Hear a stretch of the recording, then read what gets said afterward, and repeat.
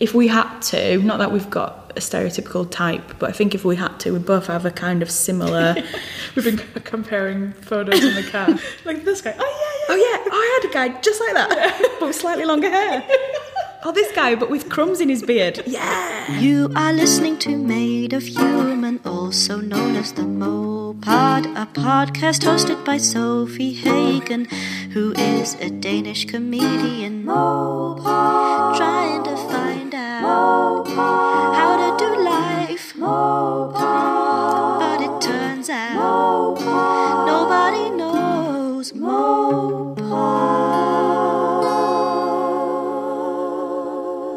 If you can hear anything in the background as I am recording this intro, it is probably the sound of my new neighbors because I have moved. That's why the past month, moped-wise, has been super chaotic. I suddenly had to move house, which is the most stressful thing I can possibly imagine. My God, it's so stressful. I only just got curtains now, which is a thing that I usually appreciate having. But today, I think I'm settled. I got rid of all my cardboard. I made a roast. My Instagram feed has never been more boring. I've only been Instagramming about like washing machines and ovens and cardboard and, I mean, IKEA furniture. I feel like I've become 10 years older. And all I care about is like where to buy a broom because I need to sweep my floor. And it's so boring. And I am so happy. On Friday, I started my tour, my UK tour, which I'm very excited about. I was really nervous because I'm doing a show I haven't done for a few years. But as soon as I started doing it, I was just right back in it. And I remembered all these things that... I mean, it just came back to me, and it was a show I loved doing so much, and I still love doing it. It's so much fun to do. And then I had a Q&A afterwards with the people of Cambridge, and it was so great. I said, does anyone have any questions? And the woman said, how's your new house? And I was like, oh, okay, I meant about the book, but sure. I was like, this could easily turn into some kind of therapy. How are you really feeling? Oh, well, now that you ask. It was so much fun, and my amazing support act on the entire tour is Amy Gledhill. I lived with Amy, it must be almost 7 years ago, 8 years ago, 6 years ago, something like that. We lived together in a shitty house in Streatham. It wasn't even a shitty house. I mean, it feels like it because I lived in a tiny box room, like in a children's bed, which the boiler was sort of... I was like kind of sleeping under the boiler in a children's bed. The window couldn't open. I had no... When I say no floor space, I mean I could just put my feet down when I got out of the bed, and then I could stand up, and that was all the space I had. I couldn't walk. I just open the door and then leave. Regardless of where I stood, I could touch all the walls with like one hand. And I lived there. Amy lived in the living room. I'm trying to remember who else lived there. Over the years, a lot of people ended up living there. Larry Dean lived there for a bit. Comedian Peter White lived there for a bit. Evelyn Mock lived there for a bit. And then Amy lived there. And then because she moved back to... I think she lived in various places, but Manchester, and so we kind of didn't really speak, but every time I've seen her, I'm just so in awe of her. She's such an incredible person. It was always like a saying, like, everyone loves Amy. Everyone loves Amy. You know, I was approached while we lived together, I was approached by some random person I had never met before in a bar somewhere who was like, do you live with Amy Gledhill? I was like, yes, I do. She was like, you are so lucky. Everyone loves Amy. She is so funny. She's so much fun. She's incredible, so you will absolutely love her. And if you come to see any of my shows on my tour, you're going to see her do some stand-up as well, and you are going to love her just as much as I do, and everyone else in the world. So I wanted to record the podcast with her. It has been a long time coming. I think it was about time. We recorded this in the dressing room before the first tour show in Cambridge, at Cambridge Junction. And it might be a bit echoey. I'm not sure. I hope the sound is okay. There's no other way of doing it. I mean, we could have done it in the car, but it was raining quite a lot, so that would have sounded... No, you would have just all fallen asleep to the sound of the rain. Amy's amazing. If you want to hear her answer the extra questions, go to Patreon. I think it will be uploaded on Saturday, and that goes for every single person that I chat to on the podcast a few days later on Patreon, for the patrons. You can hear them answer the questions. Do you have a life hack, any kind of practical advice? What's the most embarrassing thing you've ever done? What's the stupidest thing you did as a teenager? Can you give us a recommendation? Anything, movie, app, podcast, TV show, anything. And what is an unpopular opinion of yours, and what do you wish people knew about you? And sometimes I also ask what makes you happy. So if you want to hear Amy's and all the other guests' answers to that, go to patreon.com/mopod, MOHPOD. Now, I will let you listen to my chat with Amy Gledhill, and then I'm just gonna clean my new home and maybe do my dishes, and I think I'm gonna turn on my electric blanket and maybe read a book. I'm so old. I should have been at a birthday party tonight. I didn't go. I feel bad because I should have gone. I didn't. Because I'm an old person now. I just want to lie in bed because it's 8:30 p.m. So it's time to go to bed. Will you still love me if I become less rock and roll? There's a lot of presumption in that statement, isn't there? Now, do come to see me on tour. Get tickets on sophiehagen.com/tour19. Just go to sophiehagen.com. There's little links for everything. Secret Dinosaur Cult is my other podcast, which is very, very, very, very fun. I'm doing that with Jodie Mitchell, whom you know. And you can listen to that wherever you get your podcast. Secret Dinosaur Cult. Tour. My book is out on Thursday the 2nd of May. But according to Instagram and Twitter, a lot of bookshops already have it out. I have yet to actually see my book in a shop, and I think when I do, I'm gonna just faint. I don't know what to do. I think I'm gonna scream. I don't know. I don't know. I can't. Oh my god. Anyways, you can probably buy it when you listen to this. It's probably time for you to be able to buy it. Happy Fat. It's about why it's okay to be fat, and it's a lot of other things as well. Oh my god. So come see me on tour, get my book, and listen to Secret Dinosaur Cult, my other podcast. And now enjoy the wonderful, everybody loves Amy Gledhill.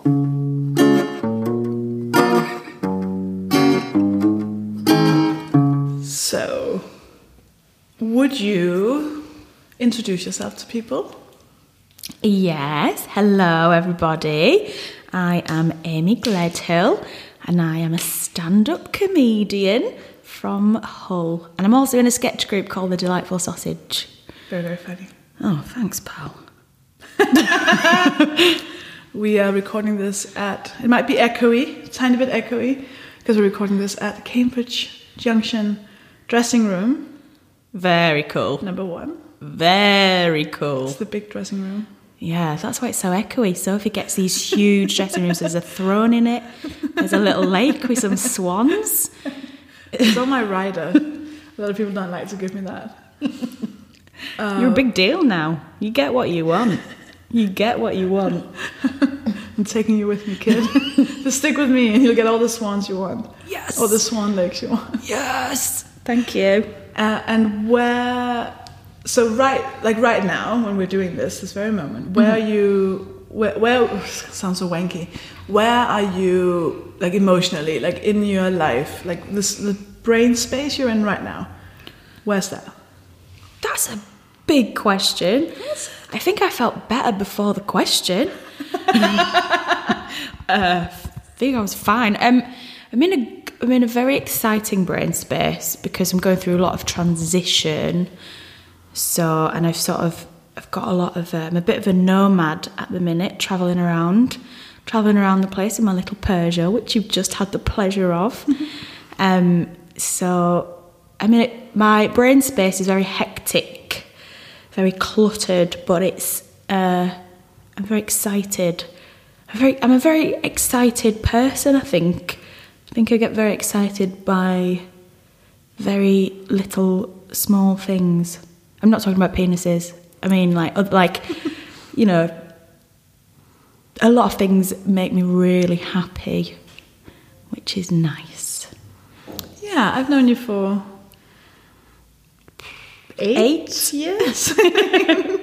Yeah. And you've always struck me as like a very jolly, happy person. That's what people call fat people, isn't it, Sophie? Yeah, when they're like, oh, isn't she jolly though? Come on. But you're like, but I'm exactly helping. You're not exactly helping the stereotype, are you? I know. I need to get some sort of moody, exotic mystique going on. But I'm jolly and I'm bubbly. What a hack fat person. And it's not something that's covering like a bubbling like breakdown that's about to explode. It's not like, it doesn't feel like it's any kind of cover. No, but I feel like it's got to be, because I do comedy, and I feel like I'm not aware that I'm having a breakdown, but I just feel like everyone around me is like, oh yeah, she's due one. Look at her being so happy at that chocolate bunny, what I've just eaten. It was really good. So I feel like, it's probably like a volcano. And when I have a breakdown, which is on the cards, I think it's going to be huge, and everyone's going to know about it. You're not going to keep it quiet. I'm going to bring everyone down with me. It's always a bit tricky whenever I speak to someone on this podcast who are happy. Because it's always like, sorry. Are you sure there's no trauma? Any? I remember I spoke to Gemma Kearney, who's also just like a happy person. And I think, it's not that I'm not happy. I don't know if it's like, I don't think I feel cynical. No, I don't think you're cynical. I think with a lot of people who are just, I'm so happy all the time, you do have this sense of, yeah, but you almost feel like if I say something negative, you take it personally, but you don't. I feel like I can be negative with you and you'll be fine with it. Yeah, I like it because it makes me happy. I'm not that happy. Come on, I do feel like I have a sunny disposition, maybe.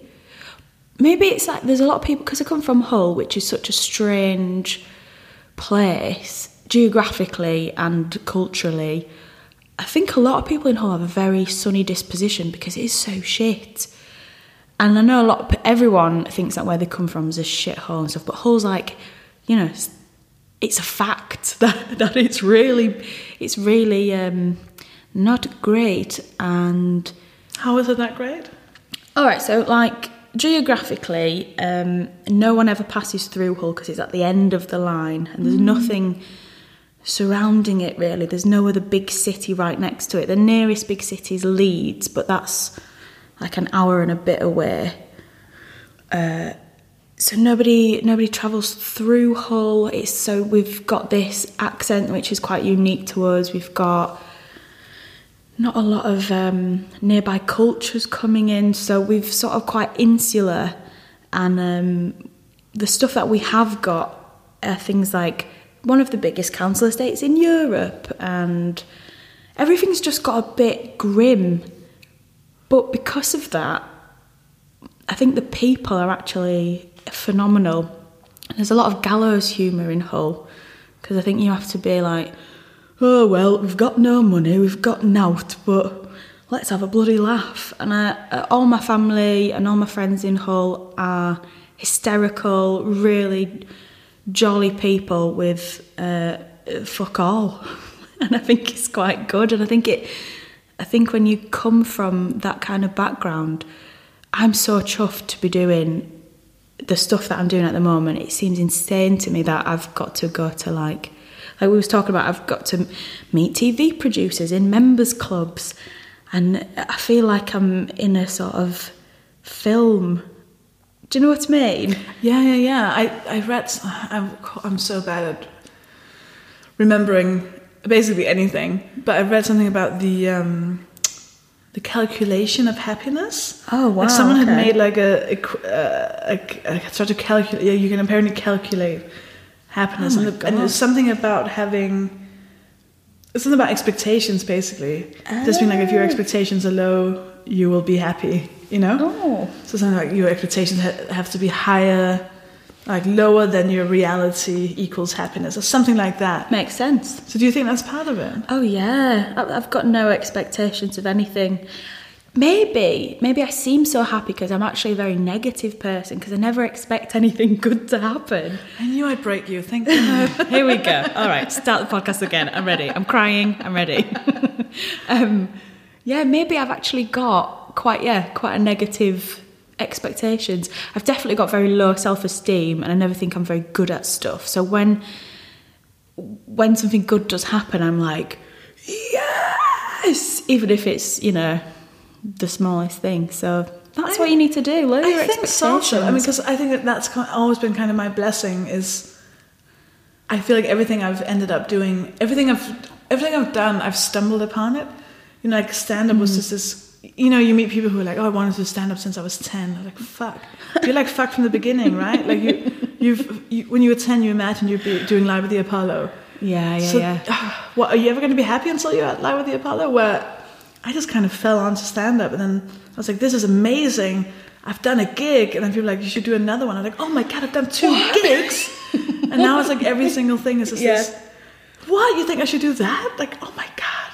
But do you still, because obviously things are going pretty well for Miss Hagen, do you still take stock of it and do you still feel not overwhelmed, but sort of like the stuff that's happening to you is crazy, or are you at a stage where you kind of take it in your stride now? No, I think overwhelmed is the right word, because it is the few times I kind of I remember when the first time I signed with an agent, it was in front of that pub right by the British Museum. There's like a kind of triangle thing in the middle of the road, so like cars are driving around you. And I remember standing there just like I couldn't contain the feelings. I couldn't express the feelings. I just knew there were a lot of feelings, and I think I often have those moments of, like just me alone with myself going, what did you do? What have you? And it's often the voice in my head often goes, when are they gonna realize you're not an adult person? Yes. Like they've given all this to a child. What are they thinking? Why do they think I can handle all of this? Why are they trusting me with this? Oh yeah, I 100% feel that, when you feel like you've got away with it. And so like these meetings I had yesterday, where they're not a big deal to other people, but they meant so much to me. And I'd leave the building, and my heart's like pounding, and I've got all this adrenaline, and I'm like as if I got away with that. Oh my God, I didn't poo myself or be sick or say anything too bad. And like walking down the street, and that's the key moment when I have to put my Spotify on, and I've been blasting out a couple of Lady Gaga tracks recently that they're really pumping, and I'm walking down the street in time to the music, and I do think I'm in a film, which is probably that probably is. I think I probably am having a breakdown, just realising it right now. So my current therapy thing, in therapy with my two therapists. Oh, it's you going got very two. Well. It's about like feeling and acknowledging feelings. Okay. So it's interesting because we're talking about sort of similar situations of having left a big meeting, and then having the feelings, and where what I did was to go, oh, I know there are feelings, I don't know what to do, crush them, hide them, go away, la la la, it's over now. where what you're describing is feeling them. Going, right, I'm going to go down the street. I think that's why you're not having a breakdown, because you. I mean, that's a very basic, me not being a therapist kind of way of looking at it, but this is coming from my therapist having to physically show me how to express an emotion. She was like, so this is humiliation. And then she showed me she did the face. I was like, oh no, I can't believe I did that. Oh, this is so embarrassing. Like GCSE drama. Yeah. And I was just observing her like, wow, is this how you do it? No. So I would just push it down and laugh. And she was like, I was explaining about being 14 and telling a boy I was in love with him, and then he wasn't in love with me. And I was like, and it was so funny. I just laughed, and she was like, no, you felt really embarrassed. I was like, no, I don't think so. He's like, yeah, you did. It's in there. You better feel it. So I think it just sounds, and I kind of had a flashback to that when you were walking down the street. Yeah, I was yeah. like, wow, that's how you do it. Oh wow, Just that's live in the so feeling. interesting. But then I also probably. So if I am feeling humiliated or something, I will feel it and it will come out of me instantly, and there's not much I can do to suppress it. I'd like to be able to suppress it a bit more. Because it'll always be in there. You think you get away with it. You think, oh, it's gone now. It's not.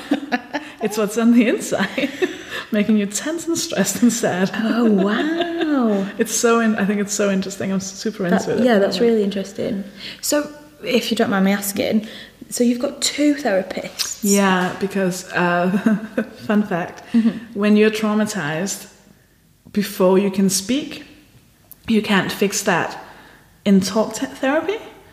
Oh wow! So I have one for everything that's just body, where every time I say, well, I think, she goes, don't think, feel. I'm like, no, this is horrible.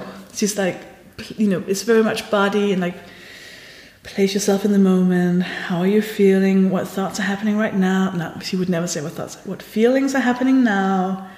Look here, look there. Imagine there's a thing here. How does that feel? And it is so weird because I've always lived in my head. I'm 100% in my head all the time. Right. And then she placed some pillows and a circle around me. She's like, how does that feel? And I was like, well, I know intellectually that doesn't change anything. She was like, no, but how does it feel? Oh wow! I was like, oh my god, it feels different. He was like, yeah, it's a boundary. I was like, here we go. It's so exciting. And then the other one is a trauma expert. She's used to working with, what do you call it?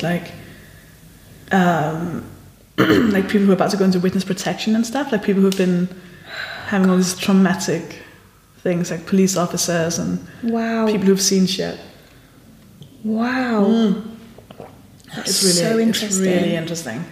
I bet that sort of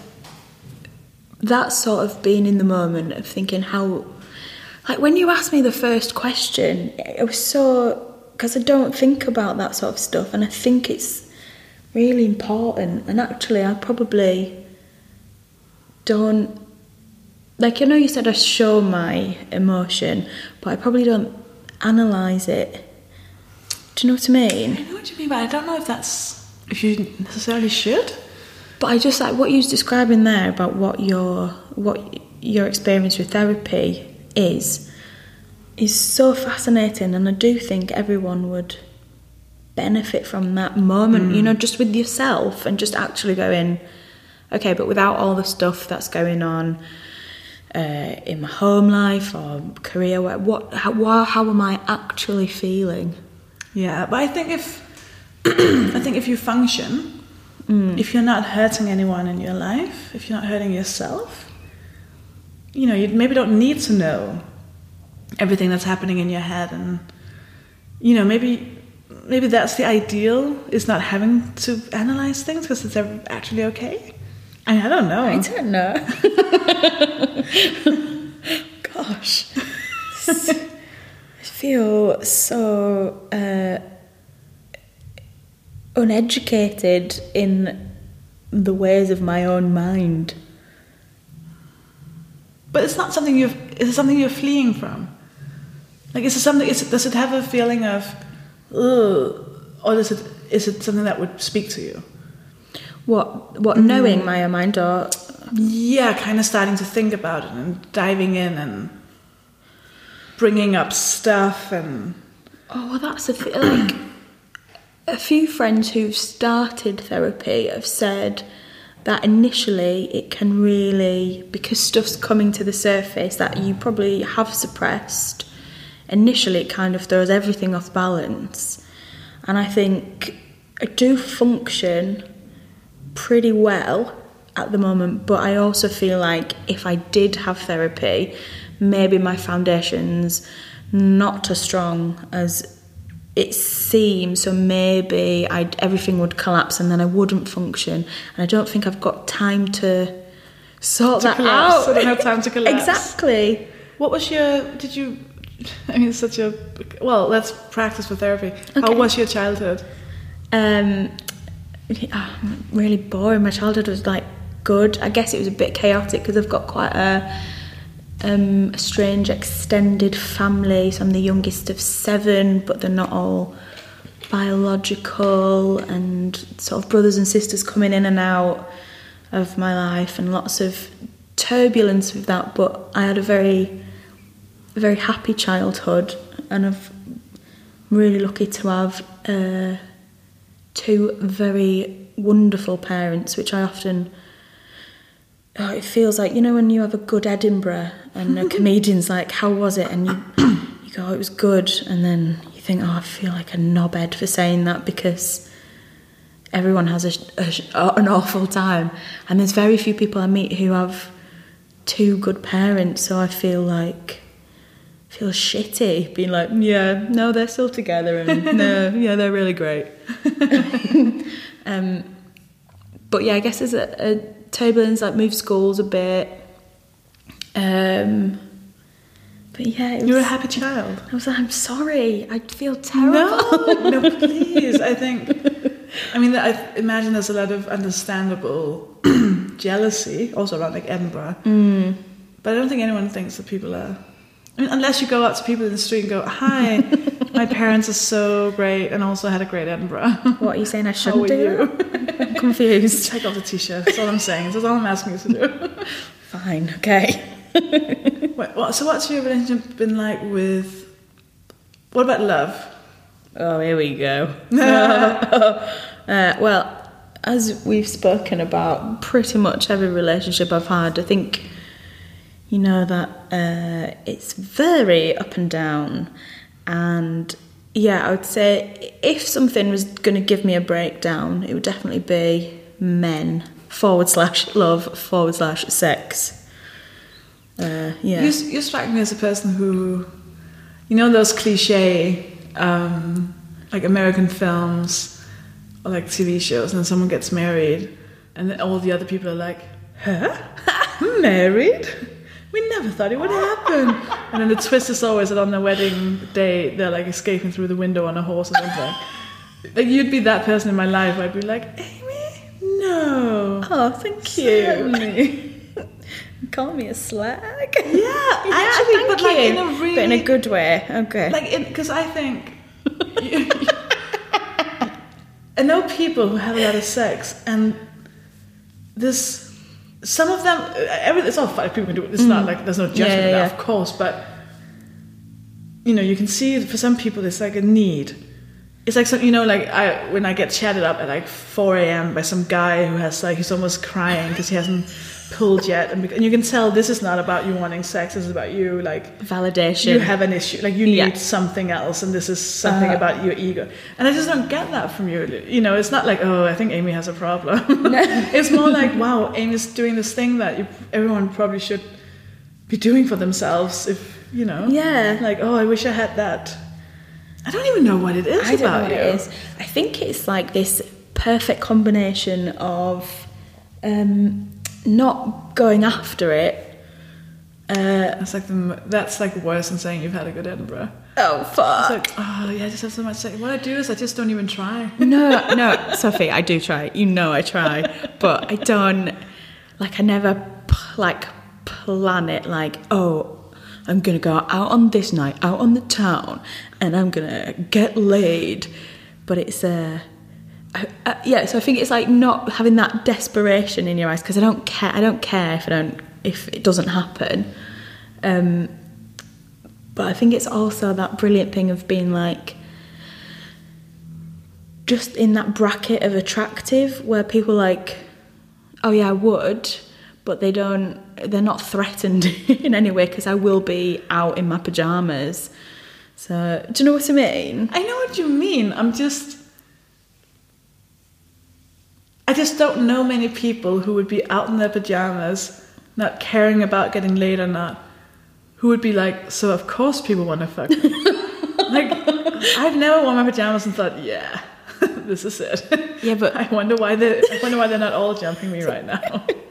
Yeah, but I think it's very much about the type of guy I want to fuck and will fuck are exactly that you lower your standards enough. Is that what you're saying? Yeah. This is what I'm saying from the beginning. To be happy, you lower your expectations.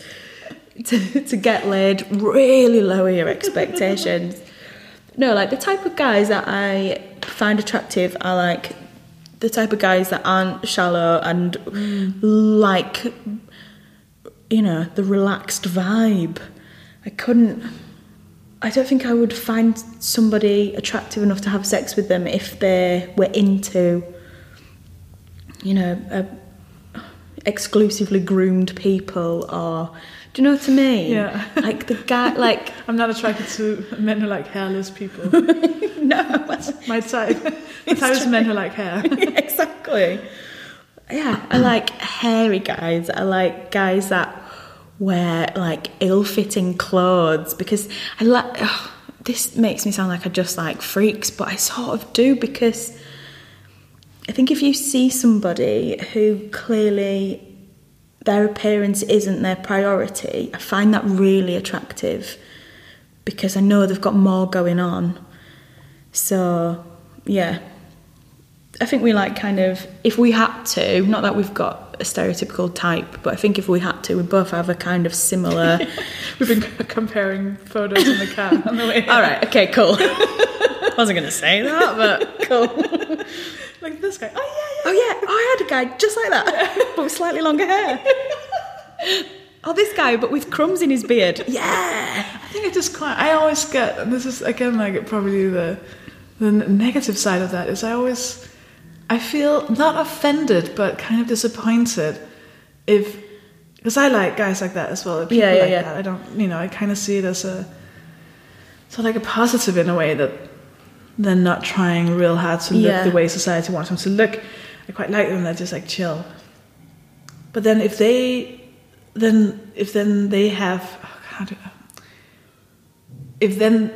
then not into the same thing, I can get a bit like, come on. Oh, what? So if they're really relaxed about their appearance, but they're not into still people. Yeah, but they're still, it's crazy. I have like the example in about it in my book where, you're at a party and you're chilling out with this other guy who's, also like being a huge nerd about it, doesn't know how to speak to people, and I'm like, oh yeah, I'm really weird as well, and I don't know how to do this party thing, and then he goes like, oh, I just don't know how to speak to girls.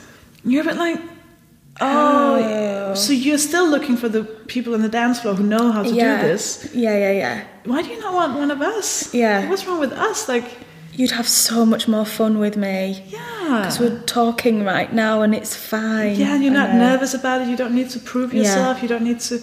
And it's such a weird... Like, of course, that's not how the world works. But part of me is like, come on, why would you...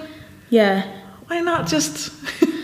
Why do you still think you... I don't know. It's just people are... they probably have a lot of fun with them, but... They can't do. I think high-maintenance people have more fun with high-maintenance people. And... that isn't to do with because they like to go to the gym or not to go to the gym, etc. But it's about ethos, it's about priorities, and I think if you can share a sort of similar philosophy with someone, then you're just gonna have a good time. I think. Yeah. I think. Yeah, and I don't want to be judgy about it. Like, a part of me feels a bit like like what I did when I was like 13. I saw this. I was in the Danish like youth magazine called Vi Unge, which is like us young people, and I was interviewed for that because I won a competition, and they asked like, what kind of makeup do you like? And my answer was, well, don't wear makeup because I'm not a fucking bimbo like those other girls in my school. Oh my God. It became such a huge thing, and because I was just so.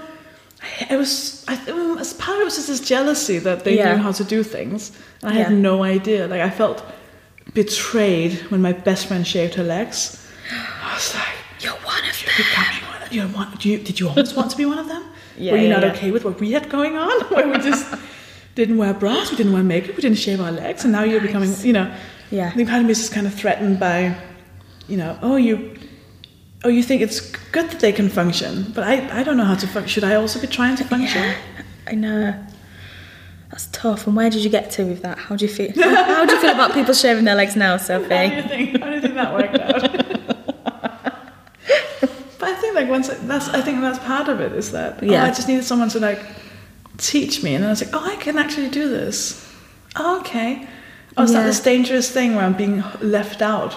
Yeah. It's like, you can just learn how to do it, and then that's actually okay. And maybe that's the same with, maybe it's just like a defense mechanism, being like, I don't want any of those people to become, but maybe it's just because I'm really scared that if I tried, then you'd fail. I'd fail. Yeah, no, I totally get that. I think that's why I feel so comfortable having looking a bit stupid, if I've really, so I've got ginger hair, which I love actually, but I know it's not always the coolest colour. I mean, you're pulling a face like that. That's because I once had a joke in my set about redheaded. Yeah, and it wasn't even a real joke. The joke was something like she was a redhead, but the good kind of redhead. And I think the joke for me was, there's no good kind of, there's no good or bad. If I say that, then no one will know what I'm talking about. Yeah. But then I got an email explaining that actually,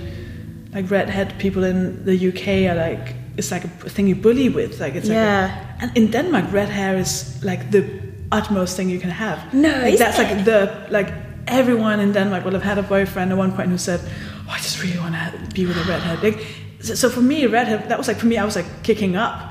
But then in the UK, it's only kicking down. Interesting. So that's why when you said that, I was like, what? Oh, yeah. Okay, I know the cultural, the social, societal relation to that. Just shows you how crazy it is. Yeah, it doesn't really happen. I think it's much cooler now, but definitely growing up, being a ginger, all my nicknames in school were Ginner, Ginger, Fish Fingerhead. Fish Fingerhead? Yeah. Fire pubes. I mean, they're not wrong. It looks brilliant. Yeah. I mean, I was 6. I didn't have pubes, but thank you. This sounds like a really cool superhero. Here comes fire pubes. Whoa. Get out of her way. Burning bush. Yeah. So. Wow. Were you the only redheaded person? Is there a difference between redhead and ginger? Is ginger derogatory? No, I don't think so. Yeah. No. Were you the only person with that colour hair?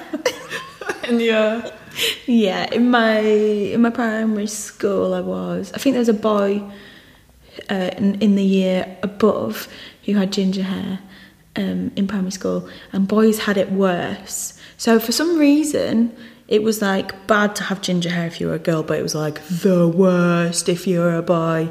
Freckly little ginger boy. Oh, he must have had a terrible time. But now it seems pretty cool. You can buy ginger hair dye, which I'm sure about 8 years ago you sort of couldn't. Really? I'm sure. I just don't remember seeing it as much. But now, I think it's good, and I love it. I love ginger hair. I love curly. I love big hair. I love having really big curly ginger hair. And I love dressing slightly sloppier than I probably need to, because I feel like it's a bit of a protection. I'm not even trying, actually. What are you protecting?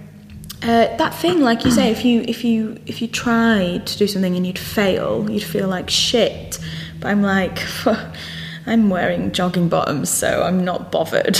But I am bothered, of course I am. But you try in your work. Yeah. Right? Or is it the same there? No, I definitely try my work.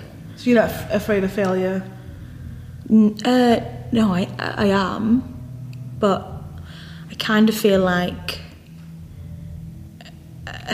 I don't feel as bad like failing at comedy, because I just see it more, weirdly, I see it as just part of it, and you have to get through the shit to find the gold, and I just feel like everybody else does as well, because every interaction you have with another comic or whatever, every book you read about comedy, everything you absorb about comedy is everyone has shit gigs, it's just part of it. So I've taken that as you know, as read, and it's like, oh no, failing's fine, failing's part of it.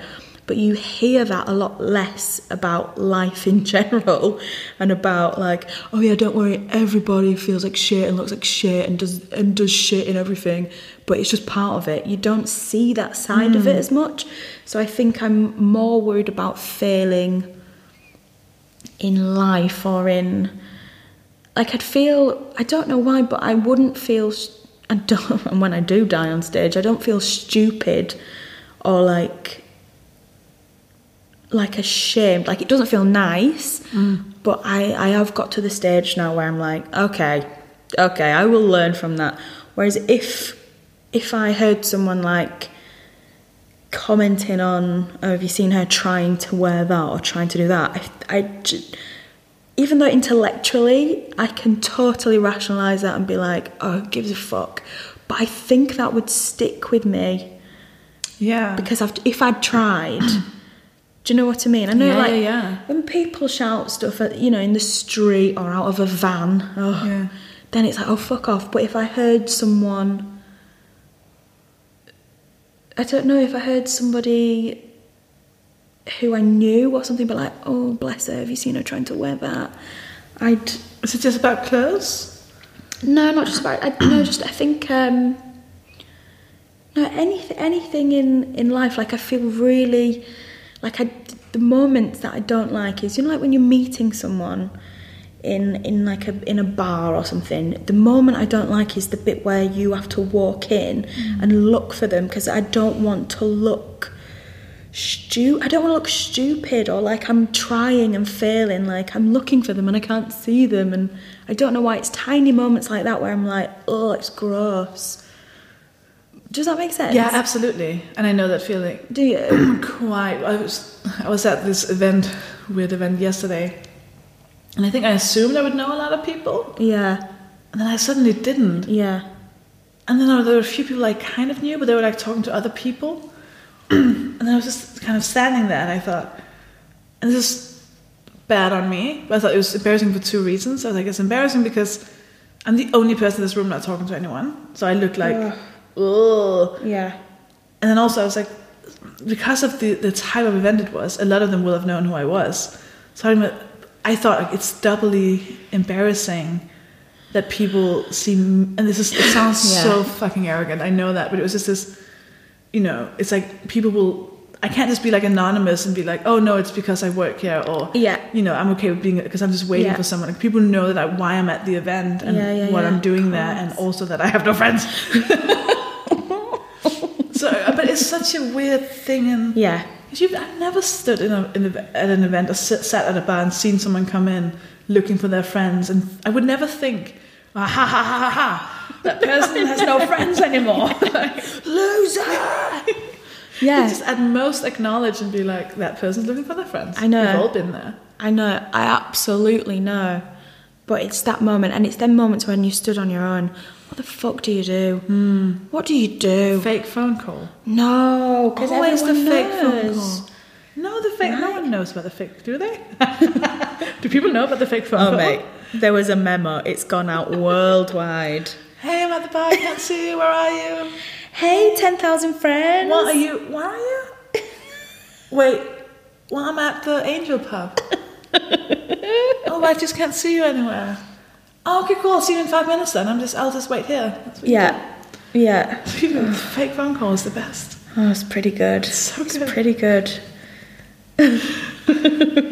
God. How does failure in life look? Failure in life in general? Do you have a vision of... Do you have like an idea of how it looks to have like accomplished...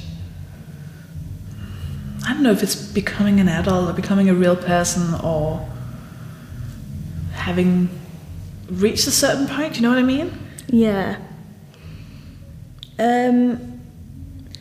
That's really hard because I'm not very good at planning or thinking too far ahead. In fact, I've always been really bad at that. I'm always about the immediate gratification, which is why I ate that whole chocolate bunny and now feel sick. Because I really struggle to sort of go, all right, what am I going to be doing in half an hour or, a year or 10 years just seems ridiculous to try and plan that far ahead. I think the only thing that would feel like failure is if I stopped doing things I loved to do things that I'm probably more sensible, which I sometimes, when like you're really skint, there's been so many times where I've gone, I'm not doing comedy anymore, I'm not going to try and write this anymore, I'm not doing any of this, I'm just going to get a job because actually I'll be just as happy because I'll have a routine and I'll have stability and I'll know how much money I'm getting every month and I'm just going to go out with my friends on the weekend and it's going to be fine. But I know in my heart that is, for me personally, that's failure because I know that's not naturally what I want to do.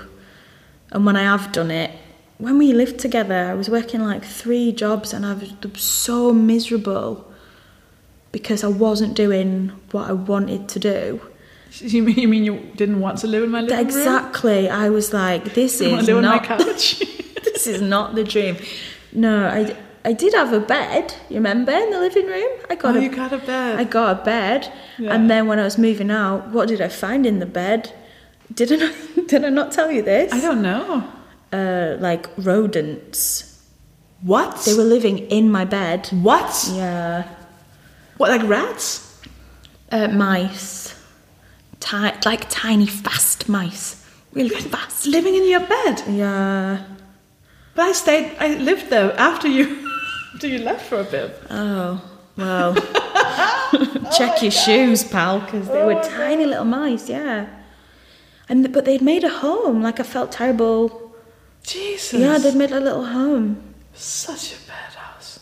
I mean, otherwise it was a good house, but that's not the point. It was actually quite a nice house. It was fine, it was good, I had a good time. But I'd never had a bedroom before that had a big dining table in it. I was like, yeah, come and eat in my bedroom, guys. Mind the mice. Well, because I'm currently still kind of settling in. I just moved house, and it's more expensive than where I lived before. Yeah. It's further out of London. It's I'm living on my own. So suddenly there's like all of these, like my mother's sensible voice, like, can you afford it? Can you be absolutely sure that you will make this amount? It's not even that much more expensive, but just like making that decision. And I've lived with people my whole life, and it's always been someone else handling the bills just for whatever reason. They'd be better at it, or they just took that leadership role. Now I have to, get the Wi-Fi working on my own and like sign up for the water bill and council tax and direct debits, and I need to make all these adult decisions. Like, well, now I have to pay more rent, so now I can't take that Uber, or I can't eat out that day. All these things where I think I kind of lived in this bubble of, we'll be fine. Yeah. And you can't do that as much. Yeah. When you're like, when I'm the sole responsible person. Yeah. And I think I've realized that what in my head I see as not success, but more like, I have this idea in my head that once I get the hang of money, once I get enough money that I will never be, like at the end of the month, go, fuck. Once I never have to ask someone like, oh, can I borrow money? Yeah. Or just once I'm not scared by, the responsibility of having to take out my own bins, because I'm afraid I'll forget. And then I was like, oh my God, have I never taken out bins? I don't think I've ever taken out the bins. So, and I don't know if I like thinking that. I don't know if I like thinking that is what adulthood is, or I should be doing this, because I don't know if anyone really. Yeah. I don't know if I want to aspire to be someone who's good with money. And bins. Do I want to be the bin lady? Do I want to be the lady who's really good at taking out all the bins all the time? Brown on a Tuesday, green on a Friday. wow, she's so cool.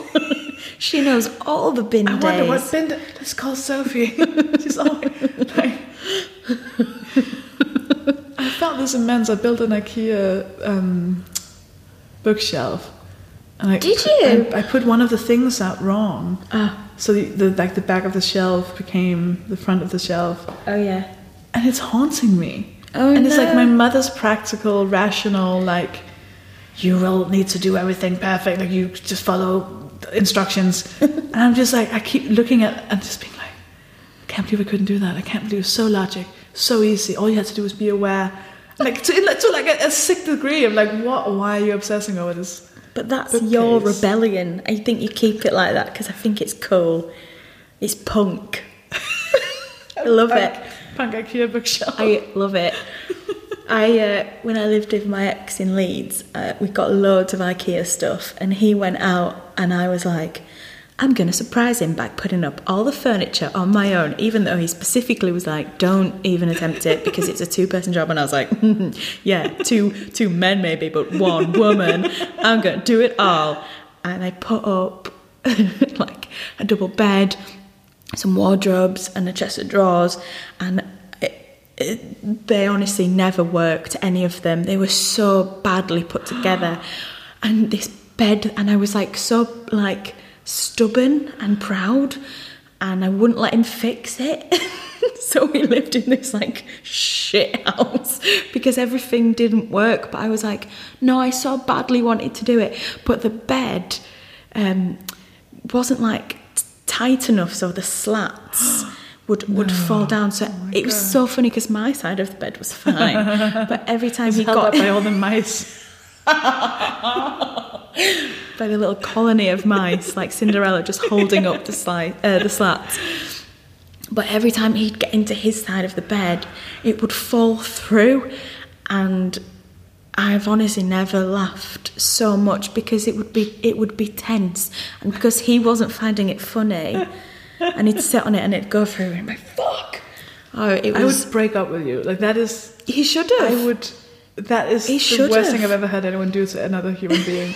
It makes me so upset. Oh no, I was just trying to help. And then we had this chest of drawers, and like every time we pulled a drawer out, like one side would like slip down, and it was all on backwards. But you know how I was like, don't be afraid of failure. You should be more afraid of failure. You think I should be more afraid? But because my expectations were so low, I was like, hey, one of the 6 drawers kind of works. This is the best drawers ever. Oh my god, it's such a horror story. Yeah, it was awful, but we're so proud of this little house. And then he won't be listening to this. I moved out, so like it was just us 2 living in it together, and it was beautiful. And I was like, the first time I was trying to be like the adult inverted commas, and I'd like do stuff like shampoo the carpets. Isn't that mental? Absolutely wild. Why did you shampoo are you meant to shampoo your carpets? I don't know, I think so. I was doing like, I was vacuuming the sofas, and I'd take the curtains down and wash them, stuff that like I'd seen my mum do, but I didn't really know if they needed it or anything. But I was like, yeah, we've got this lovely little house, off we go. And then I moved out when we broke up, and then the next guy that moved in with my ex was living in what was our bedroom with this double bed. And he took all the slats off and just had the mattress on the floor with the bed frame around it because he was so pissed off with this fucking bed. But it just became this hellhole, like disgusting hellhole. And there was once where I stayed over there after we'd been on a night out, and he was like, oh yeah, you can sleep in the spare room. Oh, just so you know, there is a snake on the loose. I don't know if it bites. And I was like, oh god. And it had honestly become this like wildly different, terrifying house with like no curtains hung up and everything. So what? An actual snake? An actual snake, what, yeah. Where from? Just like in the neighbourhood or in the house? I think somebody else that was like temporarily lodging there like had a snake, and then it broke out. So I'm trying to tell you that my shitness with the drawers and the DIY in the long run didn't really make any difference because the house became like an absolute drug den. Do you not see a correlation though? I sent him. Since you built the IKEA furniture, it just went downhill. Oh God! I drove him to get a pet snake.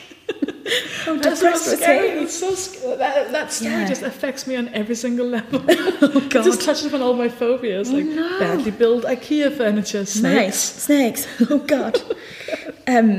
Yeah. So really, my childhood was very, very nice. But then, as a teenager, I was with this amazing group of friends. But it was very... I was like the best behaved, most sensible one of them by like a long... my nickname was Gladys, because I was like a little old woman compared to them, because they were like always on drugs. We sort of lived in basements, drinking cider for breakfast, ketamine for lunch. It was like... it was quite bad. There was... in one of the houses, they had... the toilet didn't work, so if you needed a wee, you had to wee in the bath. And I don't know where they pooed.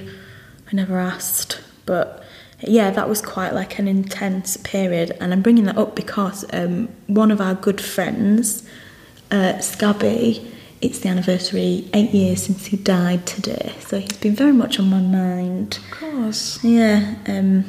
Heroin, classic. Oh no. Yeah. But he was a total legend, and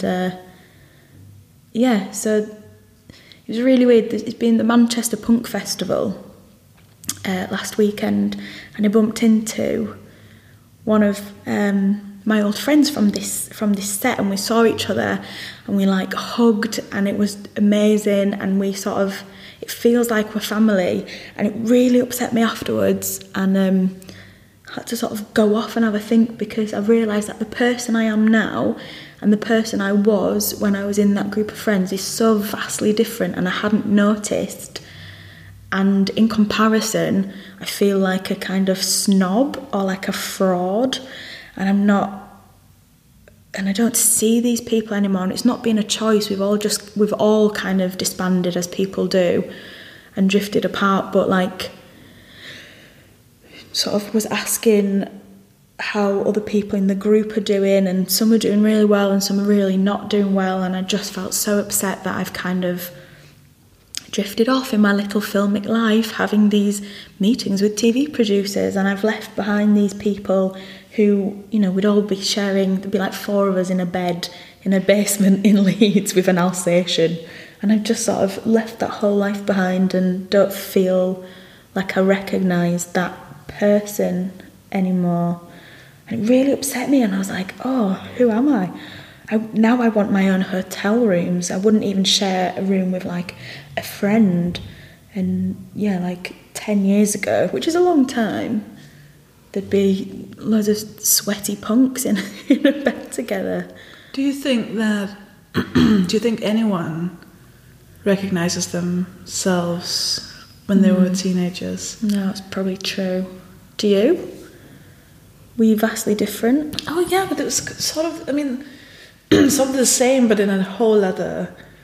I mean, even just like where we lived 7 years ago, today I wouldn't live in that tiny, tiny box room under the boiler in a children's bed. Like, you wouldn't? You know, it's like going, oh, but I'm a snob today because I want my own kitchen. Like, you know, is it, or have you just reached a point where...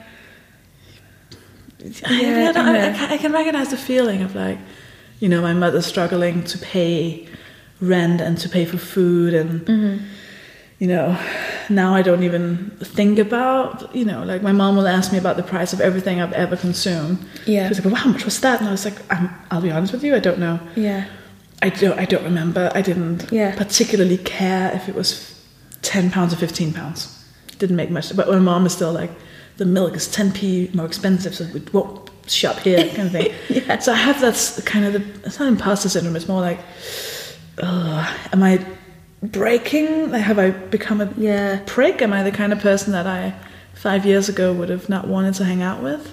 Yes, that's what was bugging me. I was like, have I become someone that I wouldn't have liked before?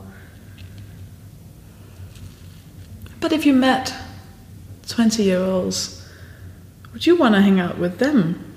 Oh God, no. Like, would you want to hang out with who you were when you were, like maybe it's just, maybe it's just like, maybe it's showing more compassion to kind of yourself and who you were, and then kind of doing the opposite of that and going, am I happy like this? Like, would I be happier if I shared a hotel room with 4 people? No, I don't think I would be happier.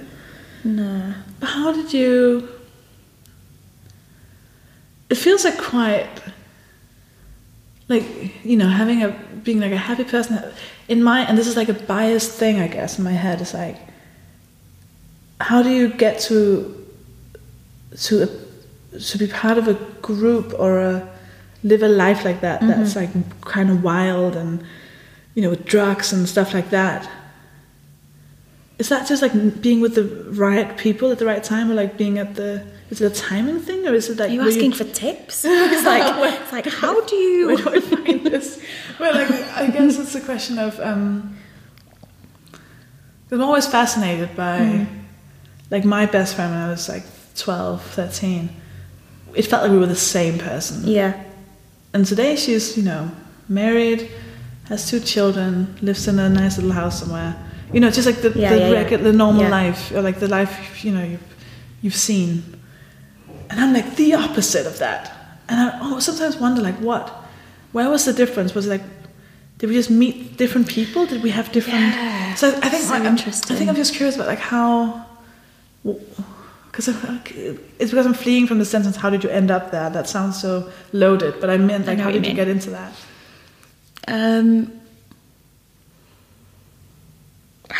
It's one of them things where it happens so gradually, you don't really know. I just know that at that time, they were the best friends. Even though they were a bit wayward, I've never, and still haven't, found a group of people who were so committed to each other and looking out for each other and loyal and smelly, sure, but like I've never come across that before, because it was almost like inhibitions, probably from the drugs a lot of the time, but there was no guard up, there was no pretension there, you didn't have to try and be anything or have anything to be part of the group, which was really good. And we didn't even really have shared interests, because at that time, for this few years, nobody had any interest. Nobody had a job or... actually, they were all really talented. So, like, one's an amazing artist, one's a musician. So I'm not saying they weren't talented, but we weren't actively pursuing a career, because you didn't, because you woke up in a basement and you started drinking, and we all. This seems like a real world away, but we'd all have our dole money on different days of the week. So you'd get something like, I think it was like £22.18 or something, and I'd get that on a Tuesday, and on a Tuesday it'd be my day to like go to the shop, and we'd get a loaf of bread and some squeezy cheese, and that would feed like everyone, and we'd get a 2 litre bottle of cider, and it was just this crazy thing where you never resented giving anyone a penny, because you all had not very much, but everyone shared everything. And that's something I've always found. The people that have the least are the most keen to share stuff and never ask for it back. There's never that, that passive aggressive thing where it's like, well, I paid for that, so do you want to get this? And then you'd still owe me 55p, but it's not a problem and it's going to be fine. It's like it was like a proper family looking after each other. And then it changed. People sort of started to move cities, and then I got with a different boyfriend who wasn't part of that circle, and then I sort of gravitated towards people who had jobs and stuff, I suppose, and then I got a job. But yeah, I don't know how you end up like that. Yeah, I think so much of it is just because I had probably my best friend. We would just travel. We'd go like, I kind of feel stuck, and then the next day we'd be in Barcelona or Serbia or something, and it was all about like, right, do you have money on your account? Not a lot. I can do overdraft, and she's like, oh, I can do overdraft. Let's just overdraft it to Spain. Oh, and we'd never ever settled like who owed anyone anything. No. And we still have it. And then like today when we meet up, now she has a kid, a life, a husband, a mortgage, and a real proper like government-ish job. Wow. And and I've been broke for a year, and like it's this weird kind of way we suddenly have to say, I can't. Yeah. I actually can't. There's higher stakes now, and and I also can't ask you to because you have a child, and you just feel like because we had this saying, not the saying, but we had this. If we were ever in doubt, if either of us were ever like, hey, should we be doing this? The other person would always say, are you saying no? And then we'd both be like, no, of course I'm not saying no. I'm saying yes, we're doing this. I would do the things I would never ever do as a choice, just because she said, are you saying no? Like, no, let's do this. Let's hitchhike this boat on the Nile in Egypt kind of thing. Sure, that sounds great. Fuck. Did you find that you did like crazy stuff, like crazy dangerous stuff when you were younger that you would never do now? Yeah. I'm getting more and more scared as I get older. Yeah. Which is like a bit disappointing. I thought it would happen the other way. I feel more empowered in other ways, but I'm terrified of walking down the street on my own, whereas I used to travel on my own in dangerous places. Where we lived in Streatham. Yeah. Like if you got some bus, we would have to walk from, I don't know, up by like Streatham Common or Streatham Station. Yeah. And then that would be like a main road, but if you took a bus like one stop further, you could come quicker to the house, but it would be under an back street underpass. And I think about that so often now because I'll be scared to walk down like Oxford Circus in like daylight. And I'm like, how did I just... I know. Like with music in my ears and like just... And I don't know if it's, why am I more scared? Or if it's, am I just more educated? Like, am I just smarter? Do I just, because also like nothing happens, so... But something could have happened and, Yeah, I know. I don't know what the answer to that is. Yeah. Because I don't think it's got more dangerous, has it? No, I don't think so. But I'm so much more afraid all the time now. I think we're also allowed to talk now about the dangers. That's true. Like after the whole Me Too and stuff. Like now it's sort of, I think I would have brushed those thoughts away back then. I would have been like, oh no, why are you saying it's dangerous? Why would it be more dangerous just because it's in the middle of the night? Or I would have kind of tried to rationalize and be like, you're being crazy. Mm-hmm. But I think now I'm like, oh no, actually bad things happen. The only thing that ever happened was a guy who was like standing by the underpass, and I just walked past him like probably waving my keys in the air like, oh god. And he said, he just leaned in and he said, dogging. And I was like, no, because in my head I thought he meant like walking, like would I walk his dog? Would you walk my dog? I just couldn't figure it out. Like dogging, no. And I came back home and told people I lived with, like, no, that's not what that was. But I think some of it is just, I think like the world in general right now feels. I think it does feel a bit, but I think we're just more aware of it now. More aware, I think we are. We're allowing ourselves to actually say, no, you know what? Yes. Scary things actually do happen. And yeah. And even, so like 15 years ago, there's stuff that I would do and not really question it. And it wasn't because I was stupid and I wasn't weak. But if that happened now, or I saw it happening to another girl, I would be like calling the police. So one thing that me and my mate talked about the other day was when we were 15, and definitely 15, and looked 15, we were trying to get into a club. And the bouncers were like, you don't have ID, do you? And we were like, oh, we forgot it, it's at home. And these bouncers who were like 30-odd-year-old men said, you can get in if you get off with us.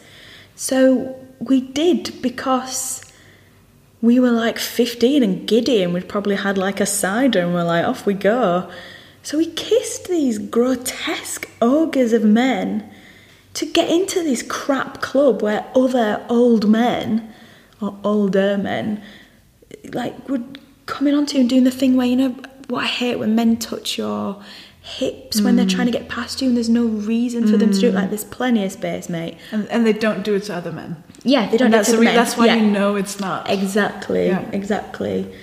But we were talking about that and we were like, I can't believe that we did that and didn't even consider it like a terrible like, we was like, oh God, that's a bit, right, all right, fine. Yeah, just accepted it. Just accepted it. Of course, that's what happens. If I saw that, I would I would literally call the police. Yeah, you'd have a word with the girls and be like, come I'd be on. like, you come with me. Yeah. You two are losing your jobs because that's so wrong. The police are on their way. Yeah. But at that time, you're just like, yeah, fine, okay. Another club,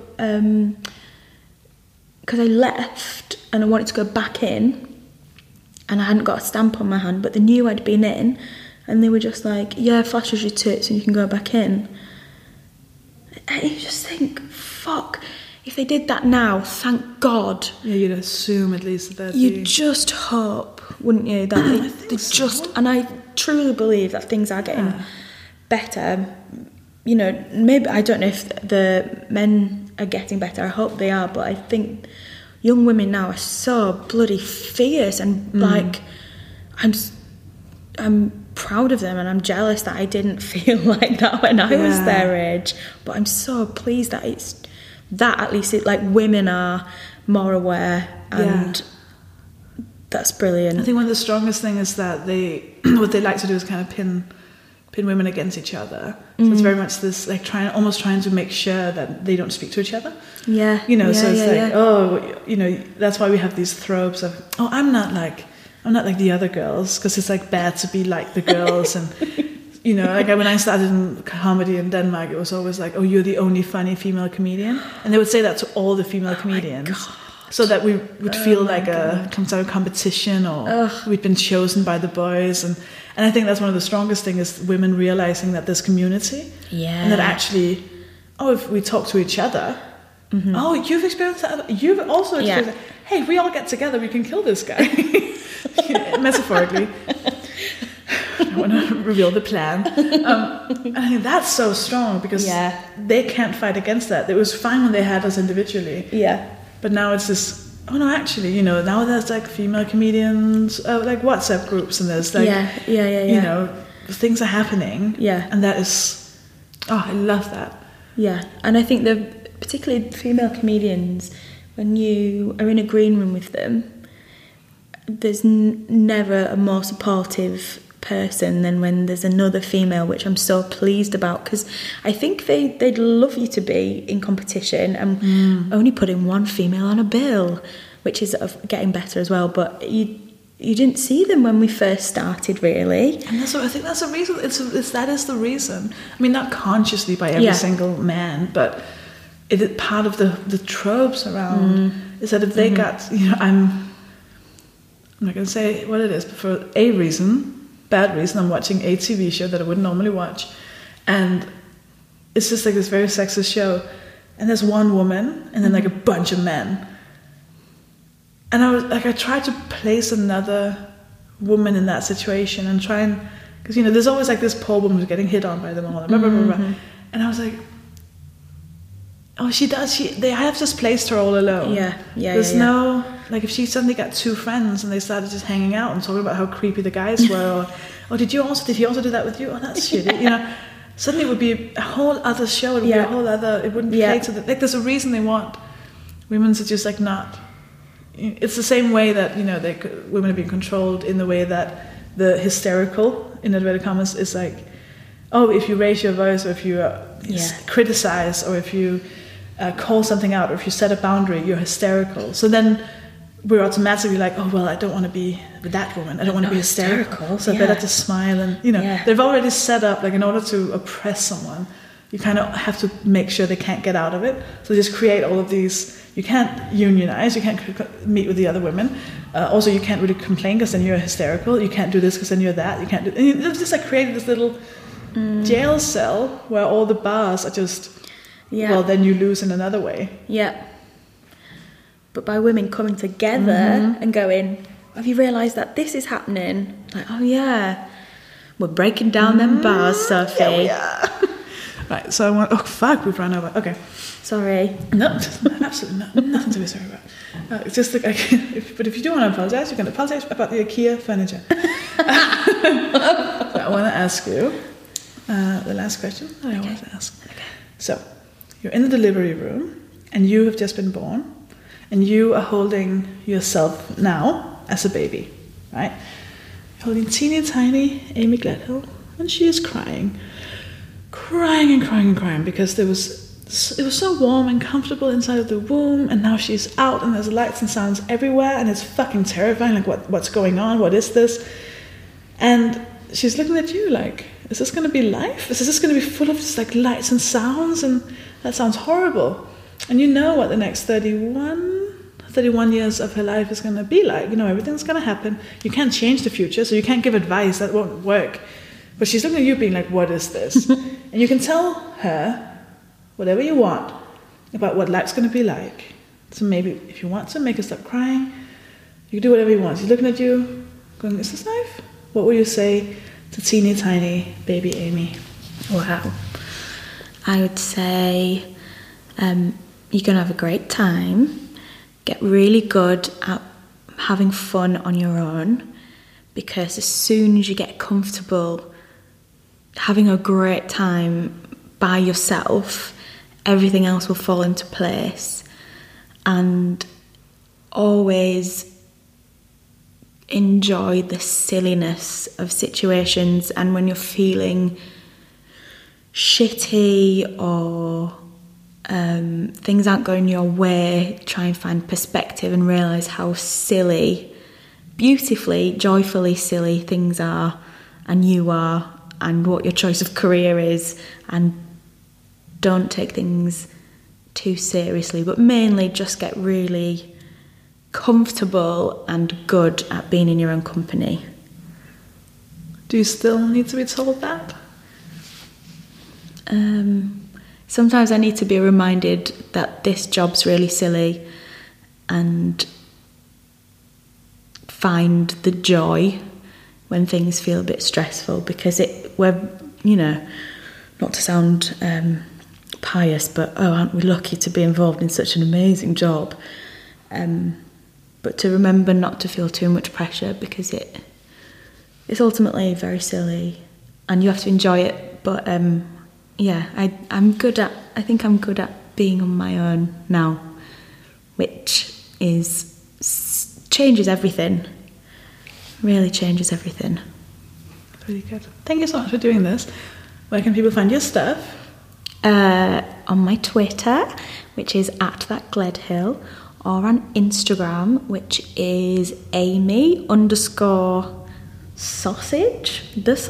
delightful sausage. I don't know. I'll be about. You'll find me somewhere. Or IKEA. Do not approach an IKEA. What, are you doing Edinburgh? I'm doing Edinburgh, yes, with my very silly double act, The Delightful Sausage. We are on at noon every day, brilliant time, at the Monkey Barrel, which is phenomenal. So that's on Blair Street so at noon. Funny. I mean, I don't know about you, and you should probably funny as well. I saw it last year. It was so funny. Oh, thanks. So funny. And also, you'll be supporting... I'll be supporting this gal called Sophie. Is it Hagen? I think it's Hagen. Supporting Sophie on her tour of the UK. We're going everywhere. So if you've already got tickets to see her, you'll see me and you'll be like, who is this? But I won't be on long, and then you'll get to see Sophie. And if you haven't got tickets already, you should bloody get them, because they are selling like absolute hotcakes, let me tell you. So yeah, do that and come and see us, and then talk to us afterwards, because Sophie's going to be... Oh, Sophie's pulling her face. Don't talk to us, obviously. You know, keep at a distance. We've all got anxiety and social anxiety issues. Listen to the podcast, guys. Keep your distance. But Sophie's going to be selling her amazing book. I can't believe how good you are at this. This is amazing. I'm just happy you record this for like all the episodes. Oh, absolutely. If you want me to talk about anything other than myself, I come alive. Asking me to talk about myself, I'm like, I don't know. I think I'm happy. I don't know anymore. I gotta go. Come to the show and you'll get one of Sophie's books. You can buy one of her books and she might sign it for you if she wants to. I do want to. She does want to. I'm going to stop this now before you because that's selling me out. Thank you so much for doing this. Thank you. That was Amy Gledhill. I hope you enjoyed her as much as I did. And if you want to see her do comedy, go check out The Delightful Sausage, her double act, or her, or come to my tour and see us both do some stand-up. It'll be a lot of fun. SophieHagen.com for all of the tickets for that. Do go and find Amy on all the social media and let her know that she's great for having done the podcast. You always do that, and you're so, so nice. Now, thank you so much for all of your one-off donations. They have been so helpful. And thank you to everyone who's bought my 2 shows, Shimmer Shatter and Dead Baby Frog, on my website as well. That means the world to me. And to all the patrons, of course. It really means a lot. The people... now, something very exciting is happening today. Spoiler alert, okay? So I'm going to read the names out now because I'm so excited. Right? Are you ready? So, the people who are patrons, if you give more than $5 per episode, you become a friend of the podcast, meaning that I will butcher your name at the very end as I read it out loud. And what you may not know is that there's always a little competition going amongst which name has the most friends of the podcast. And today, these are the following people that I would like to thank with my entire heart for being a friend of the podcast. Thank you so much to these people. Andrea Papillon, Andy Walker, Ashley Salmon, Autumn Blue Sky, Barry Norton, Caitlin Cat Posey, Claire McCowlin, Danny Beckett, Daniel Rifershade, Daphne Fanger, Donna O'Conovan, Eleanor, Emma Appleton, Emma Chan, that's 2 Emmas, Vanelladon, Privacysaurus, Aurora Terratops, just have one of those, Fiona Richardson, George Pearson, Harold Van Dyke, Harry Minne, Helena Thomas, Ida Søgaard Larsen, Inger Ellingsen, Janie Mahoney, Joe C., Kathy Draxelbauer, Katie Hatfield, Katrina Engelsen. We still don't know if we count those as 3 of the same. Kathy, Katie, and Katrina. Not really. Kim Williams, Kirsten Davison, Queen T. Then we have Lily and Harry French, and it says, this time in dinosaur onesies. Ah, Lily and Harry French, would you send me a picture? Maury Fraser, Mansour Mir, Megan Roberts, Paul Swaddle, Perpetua Motion, Pierre Finne, Rachel Hemsley, Rachel Evenheim, Rachel Furley, and Rachel Phillips. That's 4 Rachels. Now, for those of you who may not have listened previously, 3 Rachels were in the lead up until very recently. Then we had an extra Sarah come in, and then it was even between them. And now we have 4 Rachels. Oh, that is a strong move from the Rachels. Rachel Hemsley. Rachel, I just get the feeling that's even, and then it's a dash, Chaim. Why do I think it's Haim? Is that insensitive? Haim? Chame? Even Chame? Doesn't matter, you've won. Rachel Hemsley, Rachel Evenheim, Rachel Furley, Rachel Phillips. Rachels. And then we have Ragdoll, Robert Knowles, Robin Kappa, Russell Hughes, Sarah Farrer Igerset, Sarah Allett, Sarah Plumer, and Susie Tyler. Well, nice work from the Sarahs. If we get another Sarah next week, I'm going to lose my shit. If we get another Rachel next week, I'm also going to lose my shit. If we get 2 Emmas, 1 or 2 Emmas, I'm also going to lose my shit. Okay? So come on, guys. Let's let's bring some excitement to this name reading. But if you're not as competitive as me, that's also absolutely fine. Now, I want to say a massive thank you to all of you for listening. I do love doing this podcast, and I will get better at releasing the episodes weekly. And yeah. I want to thank Dave Pickering for producing this episode, Harriet Brain for writing and recording the jingle, to Amy Gledhill for being a wonderful guest, and to Linda Brinkhouse for the logo. I will speak to you next week. Bye!